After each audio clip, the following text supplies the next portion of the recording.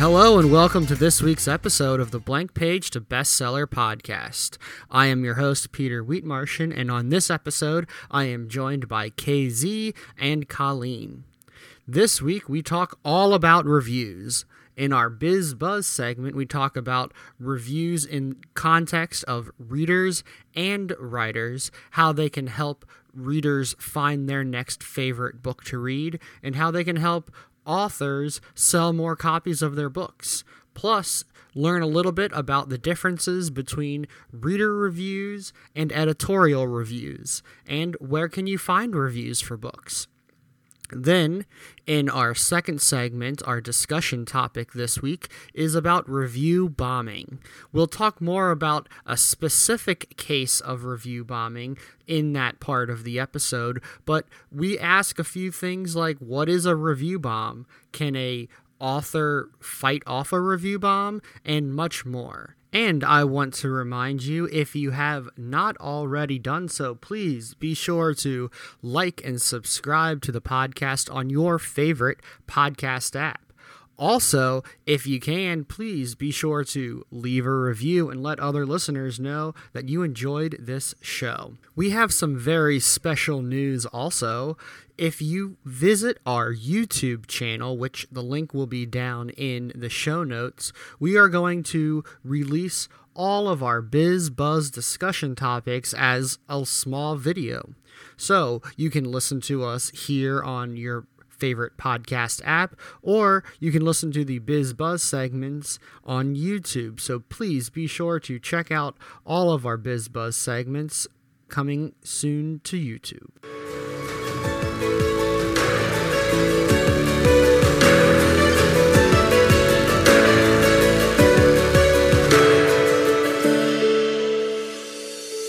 And hello, I am Peter, and I am joined, as always, by Colleen and KZ. And on this week's show, we are going to talk a little bit about book reviews. So let me first start off with, what is a book review? So if you go on to Amazon, if you go on to Goodreads, listen to our show last week about Goodreads, or really any other bookseller, you can find a little place at the bottom where there are reviews that readers have, shared what their thoughts are on the book. And there's also reviews that you can, as an author, put inside of your book. And those are usually from people who have read the book, who are experts in the field, or advanced readers, or other people who have a pre-release of the book who have been able to review or read and review the book. So there's kind of two different types of book reviews. And I'm going to turn it over to these ladies that I have with me today to talk a little bit about the reviews in specific. But let's first go to KZ, because I know you, as an author, have worked with some book reviews on both the author side and the reader side. So can I get a little bit of a background on book reviews from you today, KZ? Sure, absolutely, Peter. Glad to talk about. This is a great topic for anyone who wants to be an author, but it's also a great topic for readers. It's important to, on both sides, that we understand what the process is and what you're really doing when you're giving a review. It's one of the most frustrating parts for an author is to get a low review, is to get a low score. Okay, we're talking about 5 stars here. So give someone a 3-star rating, and then in the text review say, "I love this book." Well, duh. You didn't really, apparently, or you didn't understand how the process works. So I'll use Amazon as an example, but when you like a book, when you really want to like it, you can leave a rating. Now, rating is just the stars. You don't have to leave text. Okay. And so you can choose 1, 2, 3, 4, 5 stars, whatever you want to on the ratings. Okay. When you leave a review, you do leave the stars, you get the rating, but you also give text that goes along with it. And when a reader picks up the book from Amazon, looks at it on Amazon, they are looking at those stars, but they're also going down and clicking on the reviews to read what people say, especially if there's a wide range. If there's someone who's got 10 2s and 300 5s, they're probably not going to worry too much about it. But if you've got 10 twos and 3 fives, they're going to wonder. So they're going to go down and look at those reviews and see what other people are saying. Reviews are the same thing as you going out and standing in the grocery store with a friend and saying, "Hey, have you used this brand of rice before?" And your friend saying, "Yes, I loved it. It's easy to cook and it tastes great."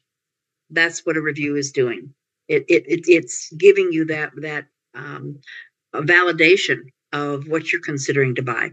And I think I've gone overboard here. So, Colleen, you want to add some things? Oh no, I was going to talk about the author side of how we help people get reviews for their book. Is that good for you, Peter, for me to go on with that? Yeah. That's what we do with our authors. Ask them to really, if they can get 3 to 5 at least to start with, then those 3 to 5 reviews can go, some of them can go on the back of their book. It can help for the marketing of their book and their social media and their blogs or their author website, whatever it is. But having those reviews show that people have read the book and what they have to say about it. And generally, when you ask someone, they're going to be more upfront and give you the truth about what it is they like about the book. And so those reviews are great because they can go into the book. And then when you set up your online, like Ingram Spark or your Amazon accounts, then those reviews also can go in that the author can put in, but they've been validated by the reviewers, if you will. And you get those permissions back from those reviewers after they reviewed the book, then they are giving you permission to use that in your marketing materials. No, yeah, that's super great information for both of you. Let me start off here real quick with Candy, KZ. There's been a meme going around recently that is a picture of a product with 500 5-star reviews and 0 2-star reviews, and the people are like, that could be questionable. Why are they all 500? But if you have 1,000 5-star reviews and 20 2-star reviews, people are like, oh, that person really knows what they're doing because they're getting real reviews. That is absolutely true. Yeah, that is a funny meme, but it's also really, really true of what we're looking at in the industry. And also something to consider. I know we're not going in that direction, but I'll just bring this in. Reviews are handled differently on nonfiction books than they are with fiction books. In fiction, reviews are make or break. In nonfiction, they are also really important, but you don't always see thousands of reviews on the nonfiction side. It's not unusual to see hundreds and thousands of reviews on the fiction side. Yeah, that's so true. Yeah, let me talk about that then in connection with what Colleen was talking about. A lot of the reviews from nonfiction books are from the people who are experts in the field about whatever the topic of that book is, and a lot of those are the books, or a lot of those are the reviews that Colleen was talking about, where you talk to those experts and ask if they can give your book some validation, some proof before it becomes a live for sale book that other people can buy. And I'm going to go onto Amazon and just say they are usually they're a different name. They're usually called something like a publisher's review or some sort of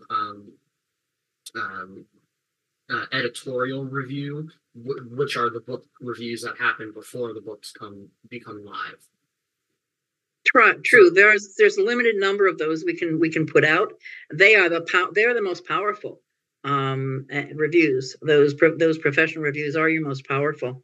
But they are, and those are the ones that you really want to make sure as a writer that you're taking advantage of it, because those are the ones you post and you get to choose which ones you add. Yeah, that's so true. So let me ask Colleen here. So if you are a reader and you open up your book and you see on like the front flap, or maybe it's on the back cover of the book, and you see someone say like, this is the best book ever, and it's from, let's just say, like the New York Times or another major newspaper or a magazine. So Colleen, how do those reviews show up on the book? Well, they show up on the back of the book. Is that what you're talking about, Peter? Yeah, they show. But how no one's read it yet. So how have the author been able to use that as a review on their book? Well, I think what you're talking about is how did they get that review on the book if it hasn't even been released yet? Well, they probably are, maybe they've been published by a traditional publisher, and the traditional publisher or that agent has reached out to New York Times or whatever place is giving the review and asked them for it. They had an agent that was doing that marketing for them to help them get an early copy of the book or a working draft of the book to read, and then they would give that testimonial or review for the book. Yeah, that's exactly what I was looking for.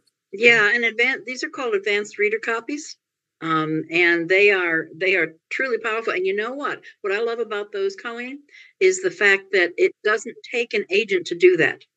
You, as the writer, if you're self-publishing, or whether even if you are with a company, a publisher, you can also send those out.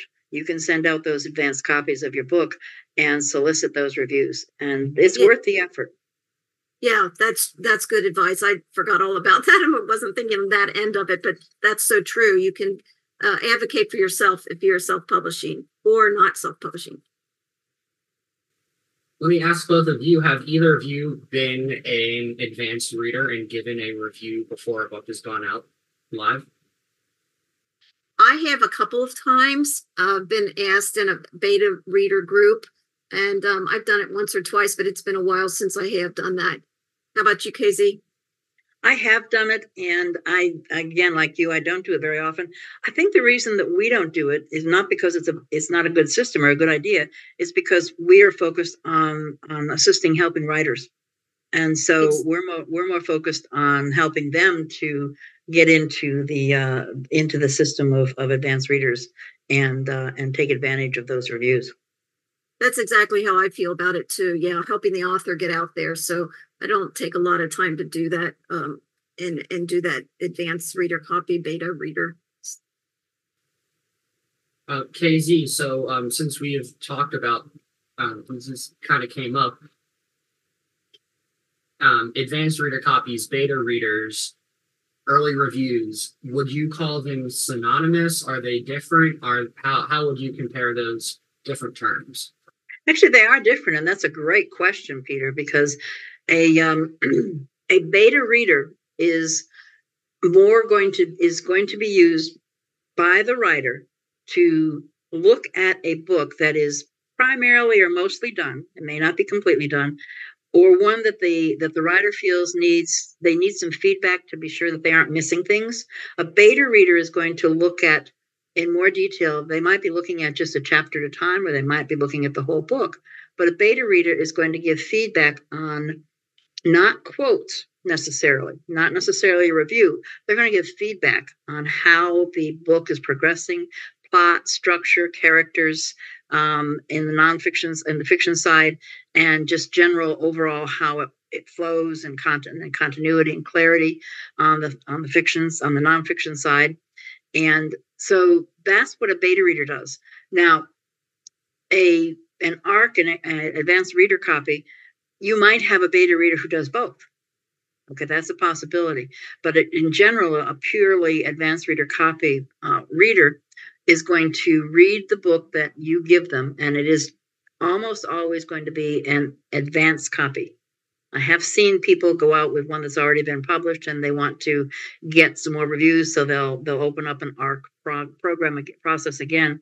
But in general, it's a book that hasn't been published yet, and so you're writing the reviews for a pre-published book. For the professional reviews that we get to put into your to give that extra boost, if you will, those are like the ones that Colleen was talking about with the New York Times or any place like that, where you're going to send them a copy of the book and ask them to give you the review in return.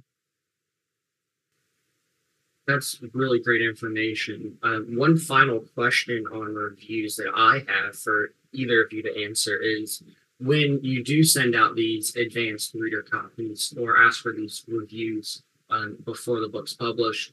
Is that necessarily the final book that they're going to read, or may there sometimes be changes between what the advanced reader copy is and the final publication? This pretty much always changes. One of the big changes you'll see is, in many cases, the final grammar check and spell check hasn't been performed. So anytime you see a review that says there's spell check or grammar errors, the spelling of grammar errors, well, it's good possibility that was an advanced reader.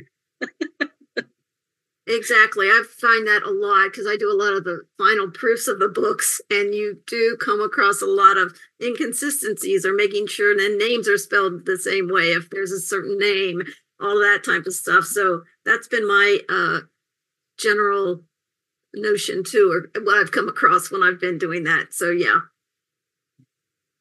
That's really great. And since they are not the final book, I guess the final question I have, the second final question I have is,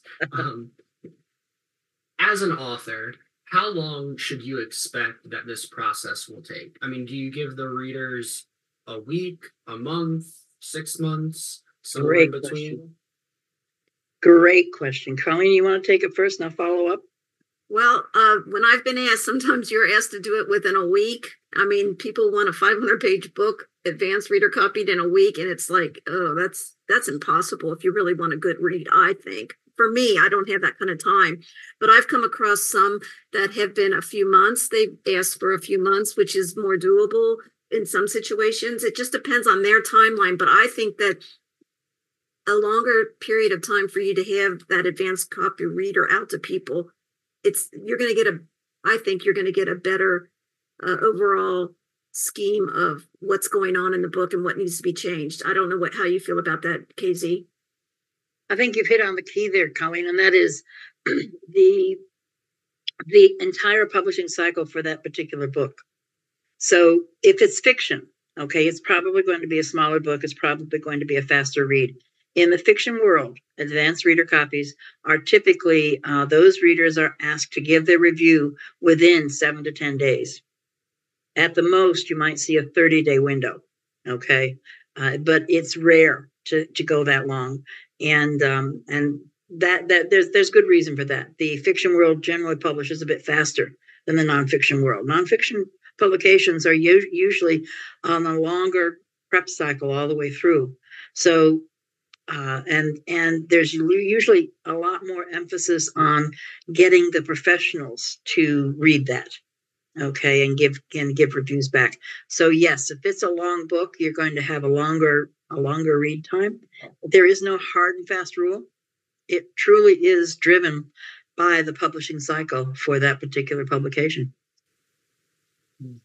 Well, I think that's some really great information about reviews that we've talked about so far today. And I just want to say, finally, thank you both for sharing your expertise on this. Later in this episode, we're going to talk about a specific type of review that is pretty controversial and is come up in the news recently, and that's called review bombing. So please stick around, listen to the back half of this episode, and we're going to talk more about what review bombing is. This episode of the Blank Page to Bestseller podcast is brought to you by us, The Author's Voice. The Author's Voice is the premier online training platform for authors, speakers, and entrepreneurs looking to add a new revenue stream to their business. Whether you're an author looking to publish your book or an administrative assistant looking to expand your business by working with authors and speakers, we have the training programs to help you become a certified publishing professional. You can learn more about The Author's Voice on our website, theauthorsvoice.org, or please follow our social media at Facebook, Instagram, and LinkedIn. You can find links to all of those places in the show notes.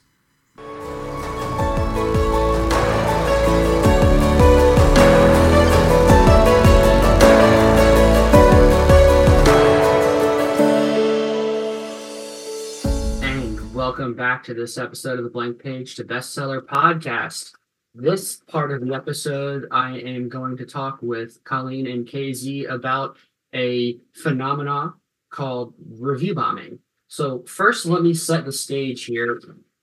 If you are a reader or if you are an author, you may have heard this term, and you might have a question on what is a review bomb. So a review bomb is usually when either a large number of people go and find one product, one book, one store, and give negative reviews to that product for whatever reason. It could be for a wide ranging different reasons. It can also be where a small number of people go and do a negative review, leave negative reviews on a large number of products for specific reasons, like they're, boycotting something, or they have some sort of problem with, the company or whatever that is producing this product. So there's kind of a little bit different reasonings behind what a review bomb or why a review bomb happens, but the basic idea is that these people want to go out and leave negative reviews on products for some reason that is not necessarily having anything to do with what the product actually is. And this actually came up at the end of 2023. There was a bit of a controversy with a new author who was using Goodreads to leave negative reviews, review bomb other authors, and for whatever reason, she ended up getting caught and lost her actual contract with her publisher to publish her book, because what she was doing was she was basically creating a bunch of different fake Goodreads accounts and leaving negative reviews on other authors. So first, let me let me ask KZ, as someone who's been on both sides of this, have you ever experienced a review bomb? I think every author who's published has at some point experienced a review bomb, and it's usually pretty obvious. It is usually pretty obvious, but it is not, unfortunately, obvious to the general readership. You as a writer know it's a review bomb when it comes in. Sometimes you can do something to counteract it, but not always. In many cases, there's nothing you can do except bite the bullet and get more good reviews. Yeah, and let me kind of maybe hopefully help readers when they go to a review and they see, let's just say, 50% of the reviews are 1 or 2 stars. It might be a good idea to read some of the reviews themselves to see if these are reviews that are actually targeted because of the product is not actually a good product at all, or if some people just leave a negative or a low 1 or 2 star review and say nothing about the product itself. It might be victim of a review bomb. Would you say that's kind of accurate? I would, and I'd go a step further, Peter, and say this. The way that Kate was the name of the author who was caught, the way she was caught was because she had created multiple fake profiles, and then she went to multiple authors in the same genre, who were coming out. She also happened to target or profile, if you will, authors of color. So she was caught because several of the authors realized that the same people were giving each of them the same negative reviews. Mm-hmm. And she wasn't very smart about it, to be truthful, in my opinion. But so you want to look not only at what's happening to you, but if you as an author or you as a reader, if you're consistently seeing the same person leaving really bad reviews, I would question that. I really would. There has to be an ulterior motive, because no one is that unhappy with every book out there. I hope so. Can I jump in here real quick for people who might not know, because I'm not as familiar with the process or the Goodreads, that type of thing. First of all, I think it's how people can think that way to do something like that is beyond me. But when you were saying, Candy or Peter, that she created multiple or she was doing this to the same type of books that she was in, that same type of genre. Is it because through Goodreads you can see this, the types of reviews one person leaves? Is that how that works? Where people would notice that her name is bombing those, giving those review bombs? Yes, absolutely. Because in Goodreads, you create lists of books that you want to read. And if you, as a writer or a reader, you have genres that you're happy with, you are almost certainly going to be pulling in similar author lists. Okay, And yeah. some of the authors, a couple of the authors, and let's take it a step further. This is speculation on my side, but as an author, I belong to author groups. Mhm. And if 3 or 4 of my author friends say to me, "Oh, I just got this 2-star review," well, you know what? The first thing I ask is, what was the name of the reviewer? Okay, Great. because That's what I was thinking. Yeah. So excuse me. Yeah, that's what I was thinking. That's how you found out. Yep. Yeah, and I want to say with what was happening with Kate is it was really sad to see that one, she was targeting authors of color, but also it was really sad to see that she was targeting first-time authors as well. Yes. She, a newer author, and basically, from what I have been able to gather, if you search her name on Google or if you're on Twitter, or really any of the social media places, there's a lot of tweets and news stories and videos and articles on what on what happened. But she was targeting people who were new authors because she was basically trying to boost her own sales, which is really sad. Truly sad. I agree, Peter. And Colleen, you said it as well. It's beyond me to understand that thinking, that mentality.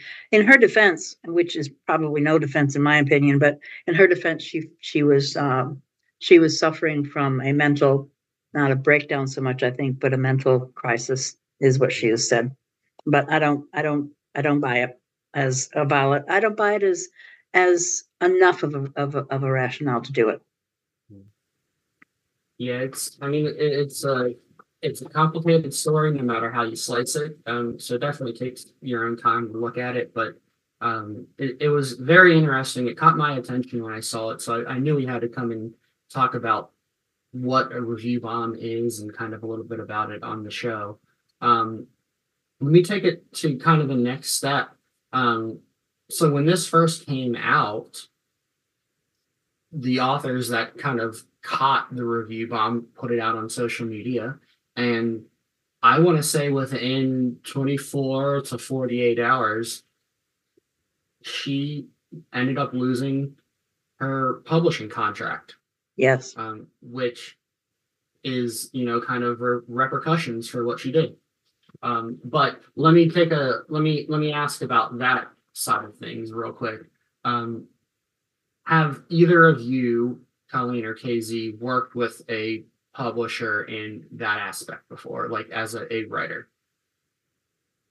I have not, as a writer, and most of the people we've worked with have self-published, so we haven't come across that. So we have not come across that yet. Have you, KZ?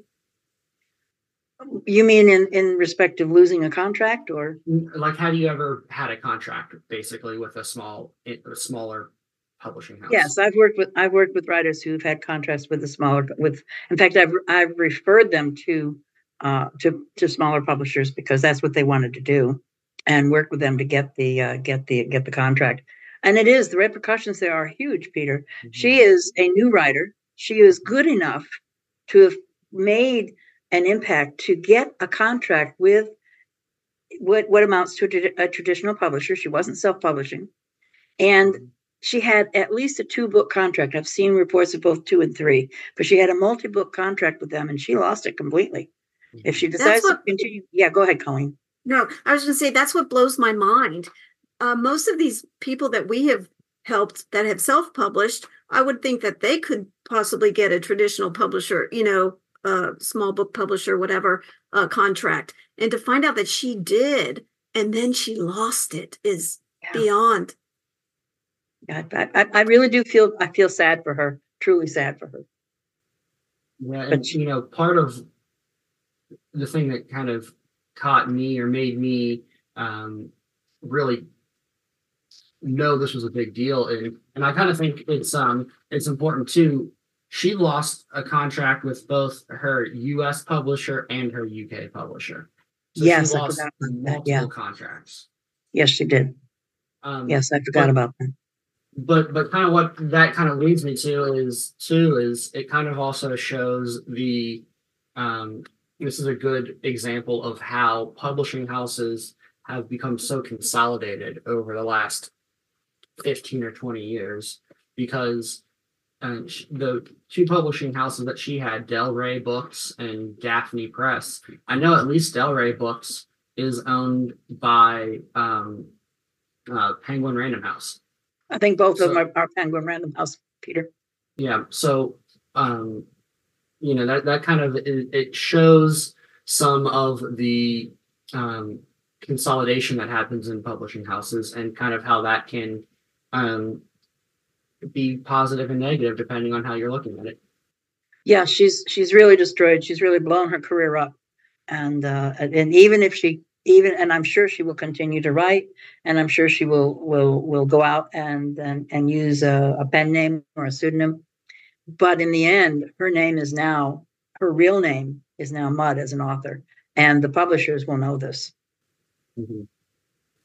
Yeah, and it's sad for everyone involved. Like you said, she may have had some things going on in her own life that made her do what she did, but I feel really badly for the authors that she ended up review bombing and potentially putting their books in peril, if you will. Not that anyone's gonna lose their contracts because of it, but if it went uncaught, they would have had a long hill to overcome.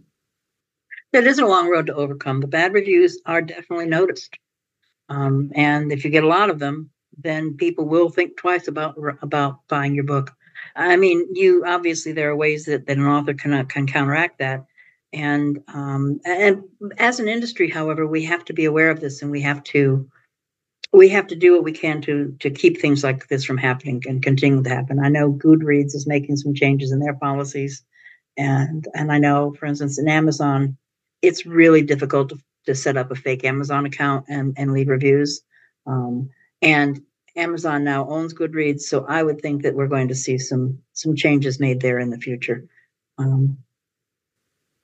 Yeah, I would hope that would be the end result of this. Better review process, better oversight, maybe better understanding. And that's kind of one reason why I wanted to do this show too, and I brought this up, is because I think as readers, as authors, as people who are involved in the industry, we need to know about these topics. We need to know about these stories so that we know what to look for in the future, and hopefully curb these destructive practices. Absolutely. I know we've kind of gone over the high level stuff over what a review bomb is, but is there anything else that I've missed about reviews or review bombing that either of you want to share today? I think you covered it really well, Peter. Yep, Thanks I for agree. that information. Yeah, and you too, KZ. I think this was a very important topic to cover, and I think we've done a good job of it, and hope that others will find it helpful. Yeah, so let me just close by saying, if you as an author, or you as somebody who's worked in the publishing industry, have experienced some sort of review bombing, please let us know. Let's help spread the word so that we can end this practice in the future. So thank you both for joining me, and we look forward to talking more about publishing industry news in the future. So thanks again.